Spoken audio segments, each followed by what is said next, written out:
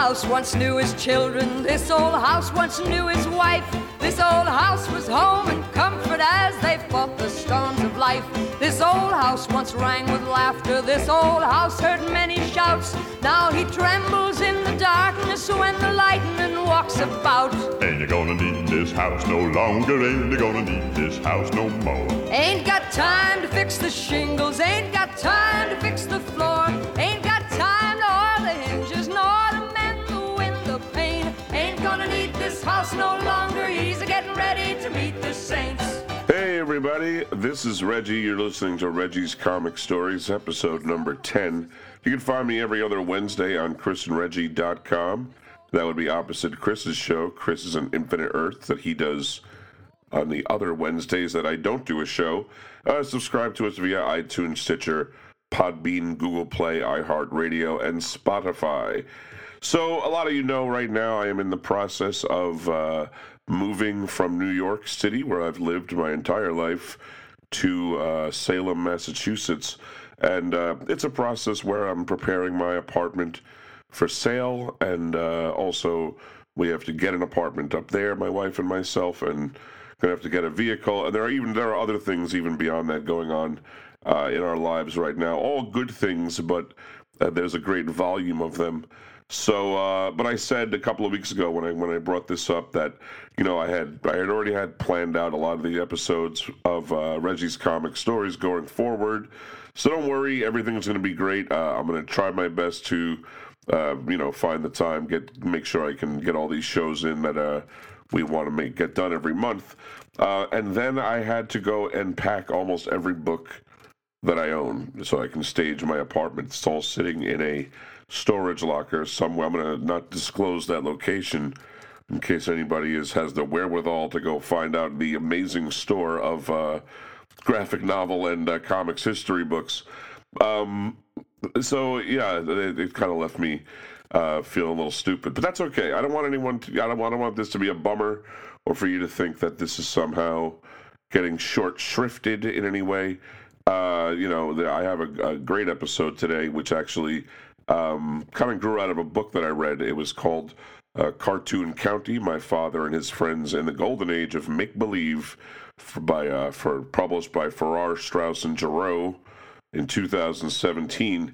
That guy, the author's name is Cullen Murphy, and on August 3rd, 2017, he did a article in Vanity Fair pretty much promoting the book, but really kind of encapsulating the book and some of the best parts of it.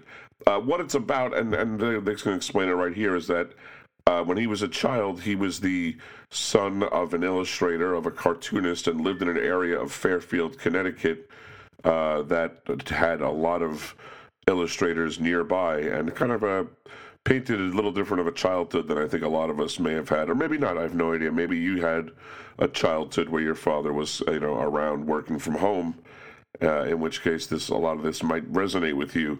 But anyway, it's called When Fairfield County Was the Comic Strip Capital of the World. And a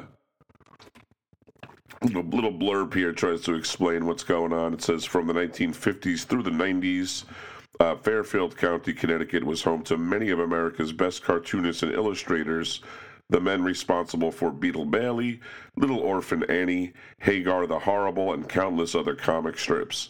The author, whose father drew Prince Valiant, remembers their eccentric subculture. And he begins.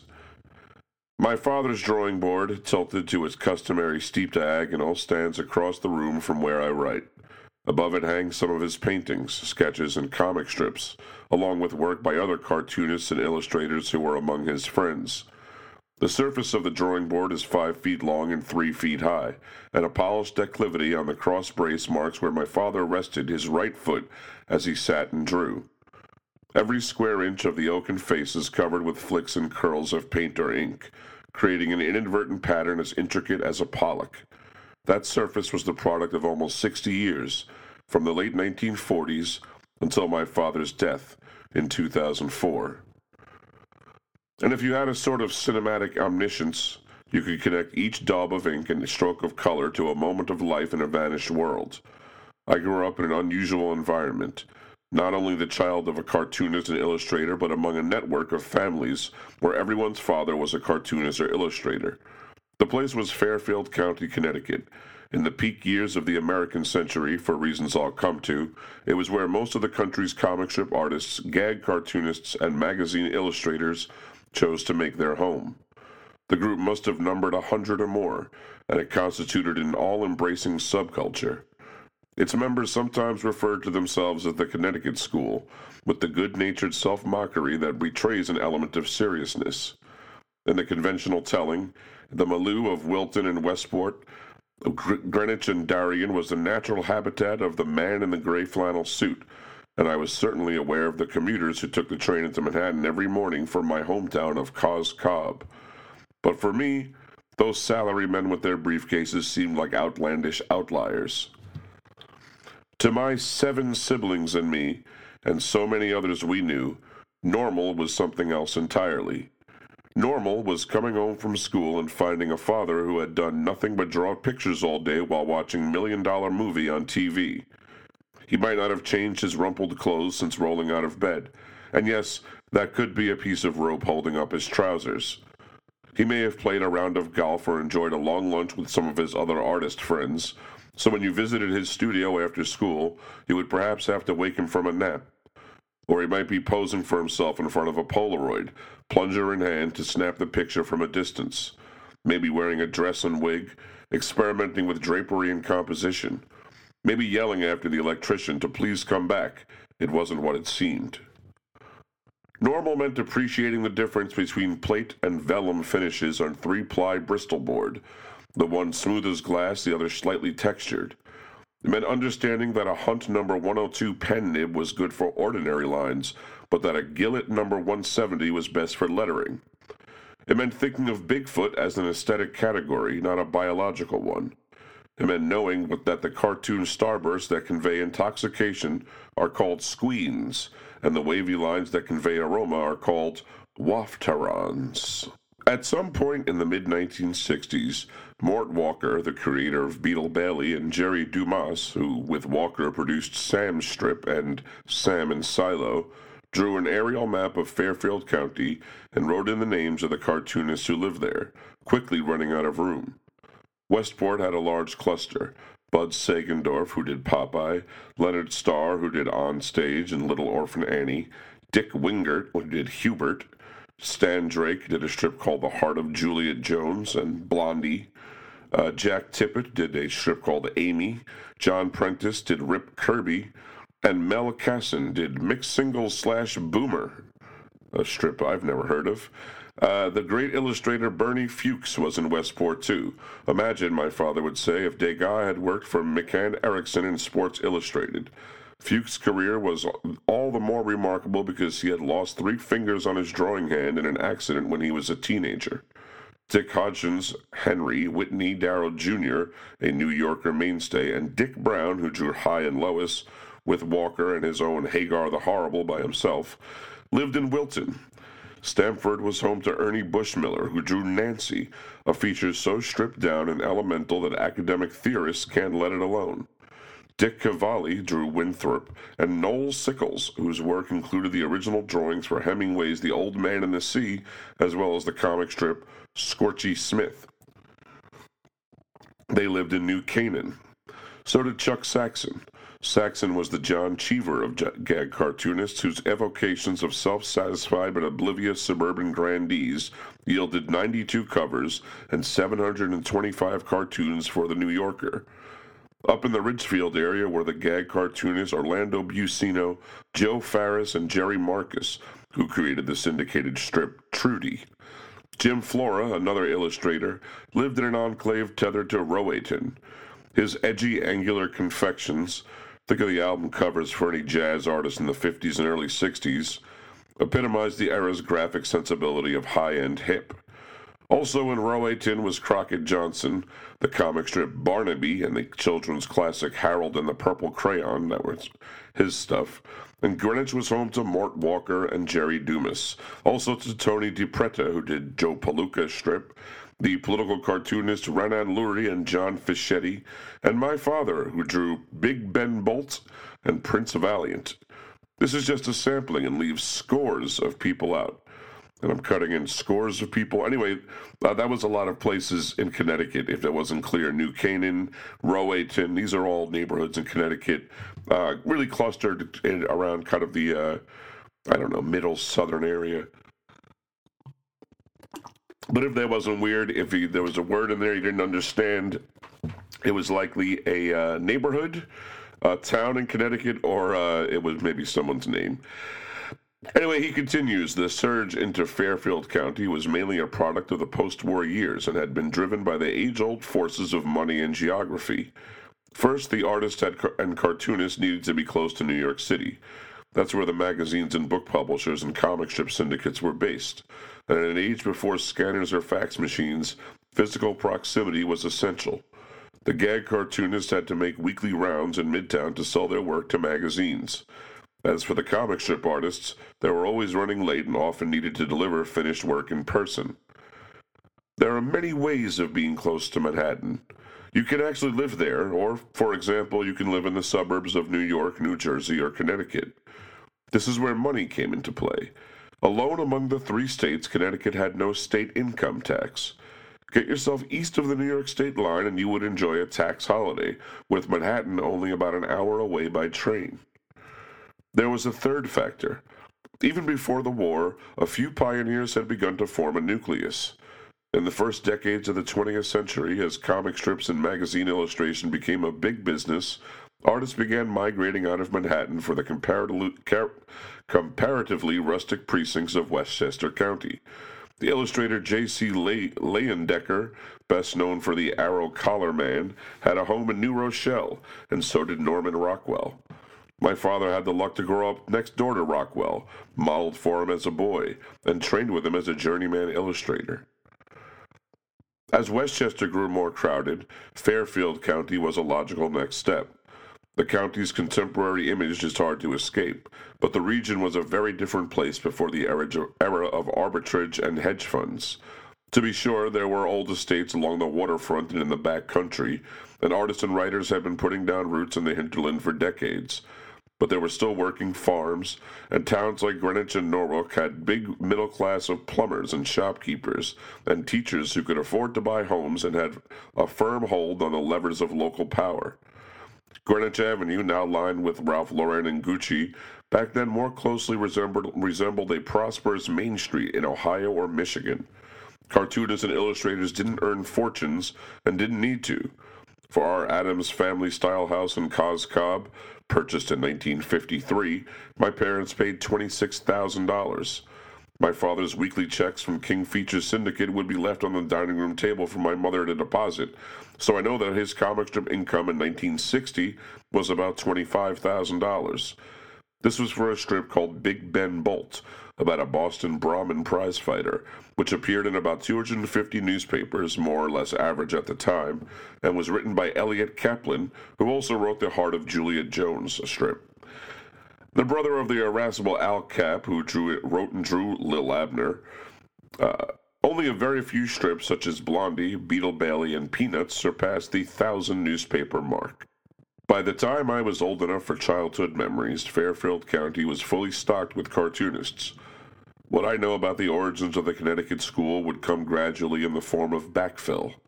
Most of the cartoonists were military veterans, and many, like Gil Fox, Dick Wingert, and Bill Keene, had drawn during the war for the military newspapers Yank and Stars and Stripes. Dick Brown, after a year studying art at Cooper Union, had gone to work for the New York Journal American as a copy boy. He remembered walking into the newsroom for the first time, looking for a job. Bleary reporters pecked at ancient typewriters. Editors hurled obscenities. Smoke rose in thunderheads. The city editor took a cigar from his mouth and appraised the kid in front of him. "What do you want?" he asked, and Dick, taking him in his surroundings, said, "I want it all." He eventually wound up at Johnstone and Cushing, an advertising agency that specialized in cartoon-style ad campaigns, the kind now enjoying an ironic retro second life, and was a hothouse for gag and comic strips cartoonists. Leonard Starr, Stan Drake, and Gil Fox all got their start there, as did the comic book master Neal Adams. Another hothouse existed in the production departments of the newspaper syndicates, known as bullpens, which prepared all the incoming original artwork for reproduction. The syndicates, such as King Features and the Newspaper Enterprise Association, had a lot of leverage. To get a comic strip off the ground, you needed syndicate backing. Sometimes the syndicates owned the strip in whole or in part, and they had rules. You could draw a girl in a bikini, but you couldn't show a navel, even on children. And for years, the bullpen took an X-Acto knife to the offending Squiggles, until Mort Walker began retaliating by drawing extra navels on his characters and gratuitously adding crates of navel oranges into the storyline. The depiction of male nipples was also forbidden, which presented a challenge for strips about prize fighters, cavemen, or barbarians. Another taboo, for some reason, showing dirty socks on a chair. Ernie Bushmiller, a bullpen veteran, remembered having a list of 35 no's. After launching a comic strip, most cartoonists stopped creating gags for magazines. For some, though, gag cartooning was an entire career. In the middle of every week, the gag cartoonist would take an early train into Manhattan for a look day, usually Wednesday, at the New Yorker, the Saturday Evening Post, Esquire, Playboy, Argosy, Collier's, True, and a dozen other magazines, visited in descending order of generosity. Cartoon editors would flip through portfolios of penciled roughs, maybe selecting one or two to think about. The cartoonists would make their morning rounds, meet for lunch at the Blue Ribbon on West 44th Street, continue their rounds in the afternoon, then meet for drinks at Costello's on 3rd, the bar where Hemingway supposedly broke John O'Hara's cane over his own head. As individuals, the cartoonists and illustrators were as different as any group of people can be. Some, like Milton Caniff or my father, were warm and courtly. Some, like Walt Kelly, who did Pogo, performed frequently in public, but were also complicated in private. Charles Schultz was famously shy. Taken as a whole, there was a tilt toward the gregarious. They all shared one thing, not so much a characteristic as a condition. The work was solitary.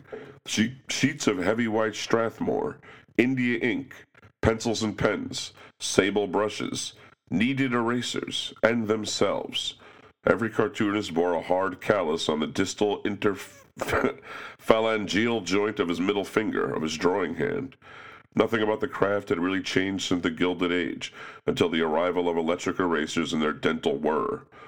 Only a few of the artists had regular partners or assistants. Mort Walker was one of these. He ran what seemed by comic strip standards to be a mini empire, a Titan's workshop of a cartooning enterprise, but it was only half a dozen people. For the most part, work consisted of a man by himself in a room. Studios came in many shapes and sizes, as churches do, though like churches they had common features. The studio of Prince Valiant's creator, Hal Foster, in Reading, was a baronial room centered on a 2-story leaded glass window in Gothic style, befitting his subject matter. Chuck Saxon worked in a cramped loft above his garage in New Canaan.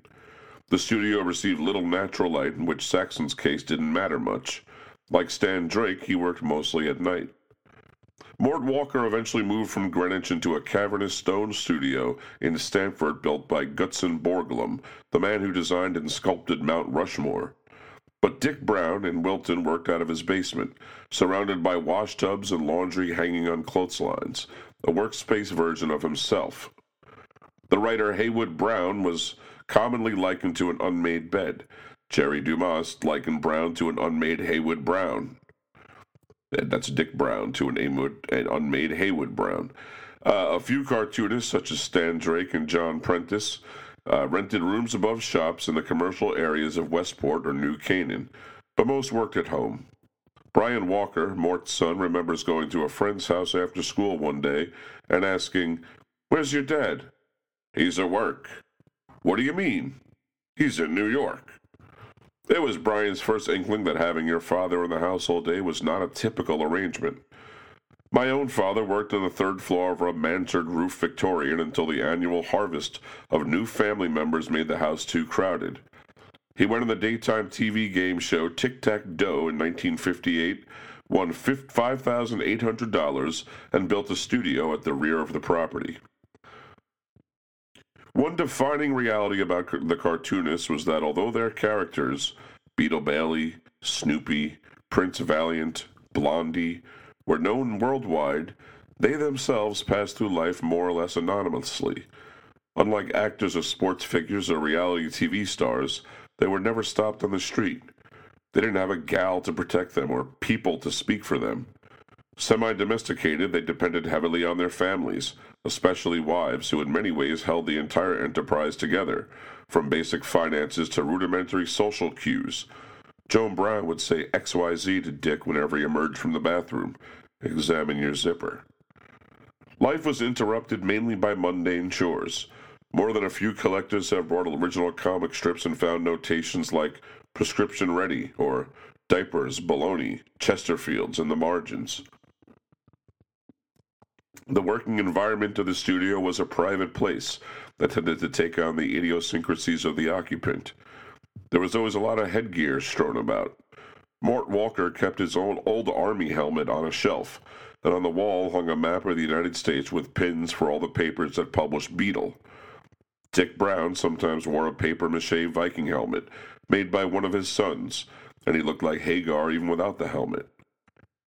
Those who drew dramatic strips like Rip Kirby or Brenda Starr, as opposed to the humorous Bigfoot strips like Hagar and Barney Google, generally kept a lot of costumes around, along with filing cabinets full of scrap, pictures torn from magazines of cars, horses, swords, Arabs, sportsmen, guns, swank apartments, and memorable faces like Auden, Arendt, Dirksen, or Hepburn, or extreme states of emotion, anger, agony, insanity, sorrow, to capture specific poses of people in action. My father bought a Polaroid land camera in 1949, the sole instance in his life when he was an early adopter. He took thousands of pictures of himself, his family, and any neighbor you'd look twice at, directing each tableau like a backyard auteur. That's not happy, he'd say. I want to see happy. Let's do it again. Happy! There was a common smell to the studios. A parfumeur could identify traces of wood and graphite particulate, from pencils being sharpened by hand with razor blades and brought to a point by abrasion on fine sandpaper, notes of resin and paint, the lingering residue of some form of tobacco, and hints of spilled scotch. Over time, the studios seemed to harden around their occupants like a carapace. There's a well-known Ed Koren cartoon in which one of his fuzzy characters stands at the center of a throng of admirers. The caption reads, "We were wondering where you get your ideas. The New Yorker cartoonist Misha Richter came by our house one day and saw an antique shaving stand in the corner of the living room, a marble-top set of mahogany drawers on a tall base, surmounted by an oval mirror. He had a sight gag within seconds, a man standing in front of it using an electric razor. Cartoonists were not funny all the time. Mort Walker, shrewd and dryly hilarious as a writer, was mainly straightforward in conversation, though he had his moments. When another cartoonist told him about an unfortunate experience with the accounting firm Ernst & Ernst, Mort replied, "Well, Ernst is okay, but Ernst is a crook." Though his formal schooling ended after that 1 year at Cooper Union, Dick Brown was a man of parts. For one thing, he could draw cartoons while looking at you and talking. He once offered this definition of philosophy: looking for a black cat in a dark room where there is no cat. As for religion, he said, it's when you think you have found the cat. If Brown was Socrates, Jerry Dumas played the role of Baudrillard or Foucault. His for short-lived Sam strip was a self-referential homage to comic technique and the great strips of the past. Its characters knew they were in a strip, sometimes second-guessed their creator, and invited characters from other strips into their space. In one strip early on, Sam thumbed through a phone book looking for a new artist and writer. Nowadays, we'd call this metatextual. Back then, it meant not many pins in the map. When cartoonists broke free of the studio, it was like a release from school. Socializing was intense. Once a month there would be a meeting of the National Cartoonist Society at the Lambs Club in New York. 150 people or more in attendance. Cocktail parties were a major outlet, None of the Noel Coward variety, but squeen-heavy gatherings were 50 or 60, where Manhattans flowed like Perrier, and teenagers waited until the adults went off to dinner and then drained the glasses. Drinking was important. It cut short some careers and, as assistants stepped in, allowed others to start.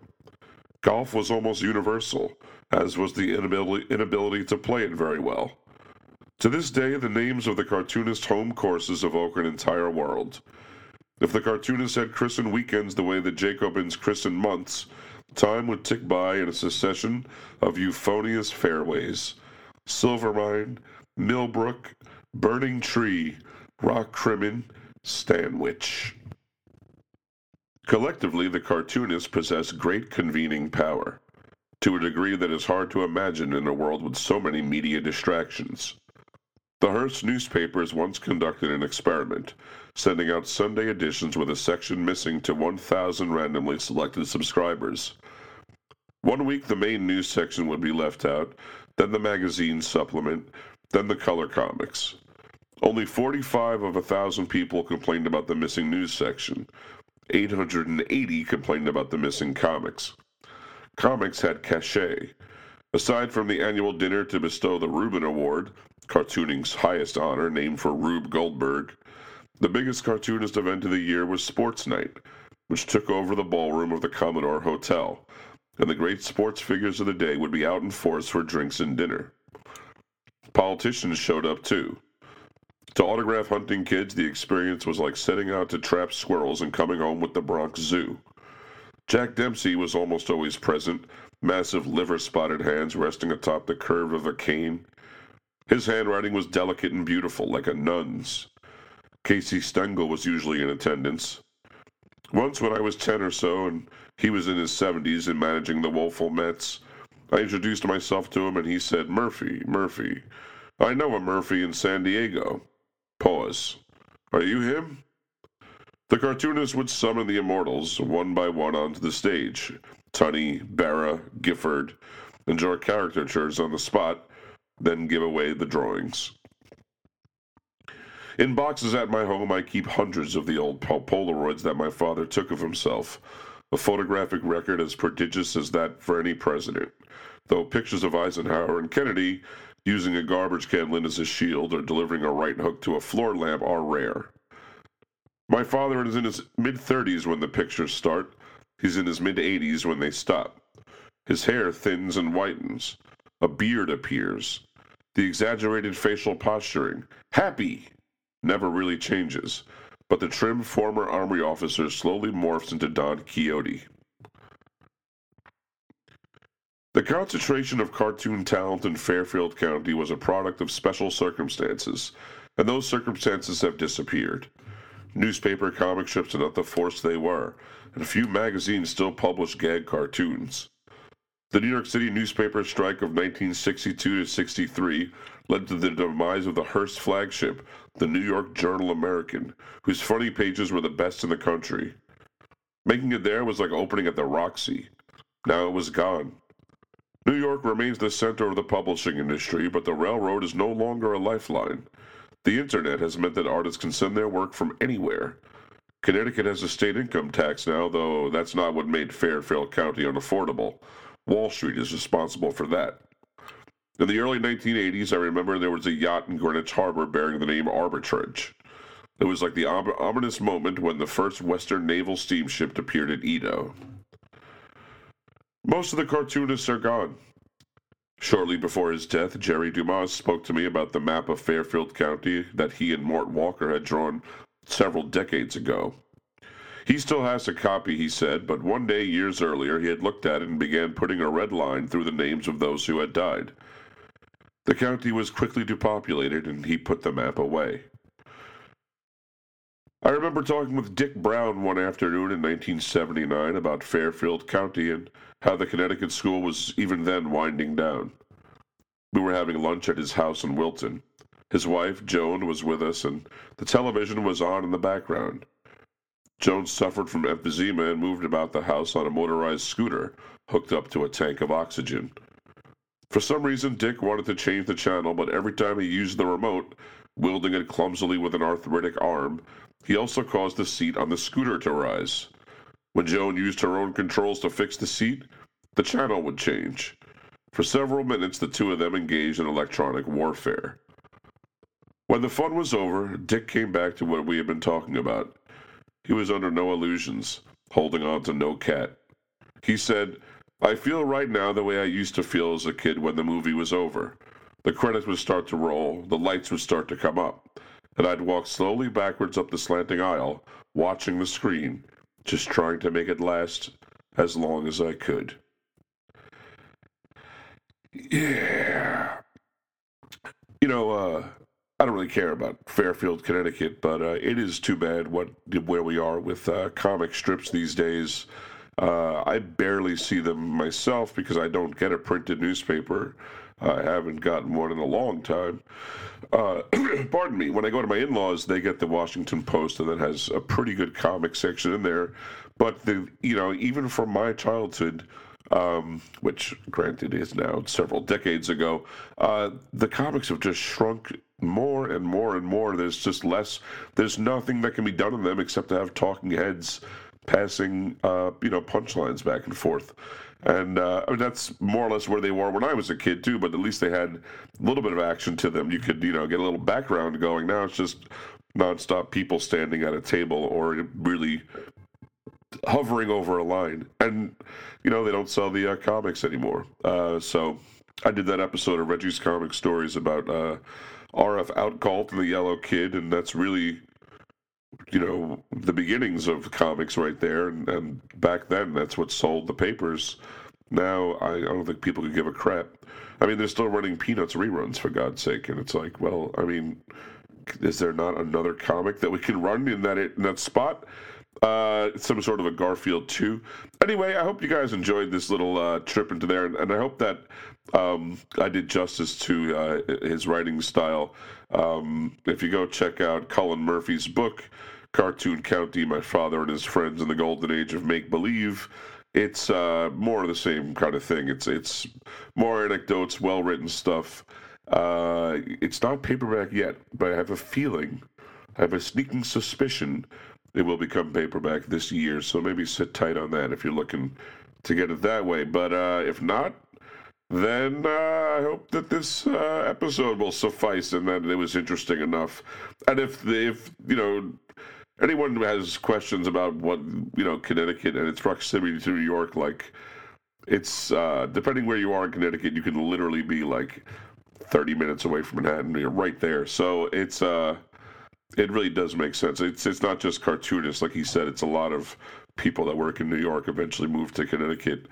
I would even say of a certain breed. Anyway, if you want to contact me about this show or anything that we do over here at Chris and Reggie, conglomerate company, whatever it is, you can write to me at weirdcomicshistory@gmail.com. We do have a Patreon with 3 exclusive shows per month. You can look at that at patreon.com/Chris and Reggie. If you like what we do, chip in $5 and you'll get some smutty content. Facebook.com/Cosmic T-Mill History for the Facebook. We're on Instagram and Twitter at Cosmic T-Mill, and I'm on Twitter at Reggie. You can see both of our Chris and my weekly writings reviewing new DC comics at WeirdScienceDCComics.com. And he still does daily DC Comics reviews at ChrisIsOnInfiniteEarths.com. Most recently, because he's going back to school, he is going through every issue of Action Comics Weekly on a weekly basis. It's a great exercise. I don't think that this much Action Comics Weekly has been archived on the web, so this is your place to go check it out, because you definitely don't want to sit and read the damn things. We do have a website, chrisandreggie.com. That's where you find our archives, our show notes, all the shows in order. That's where you want to really be if you want to check out past episodes. And while you're there, if you're feeling a little chilly up top, hit the banner for 80stees.com. We're partnering with them, and if you buy something, if you like it, and you buy it and you wear it, they get a little smoolah, we get a little cashola, and everyone is happy and stuff. So that is all we have for this week, and I think that's all we got for you. So I'm going to try this and say, that's the story, and I'm sticking to it. Well, I'll be your daddy Warbucks if you be my orphan Annie. Buy some pupils for your eyes and some dog biscuits for Sandy. I'll be your Dagwood Bumstead if you be my little blondie. Work for Mr. Dithers and give you all my money. Girl, I feel like a comic strip. I feel like a joke. I've been spending all my money on you, and you love me till I'm broke. Got me doing slapstick, gonna ruin my health. I'm your Sunday funny lover, baby. I can't help myself.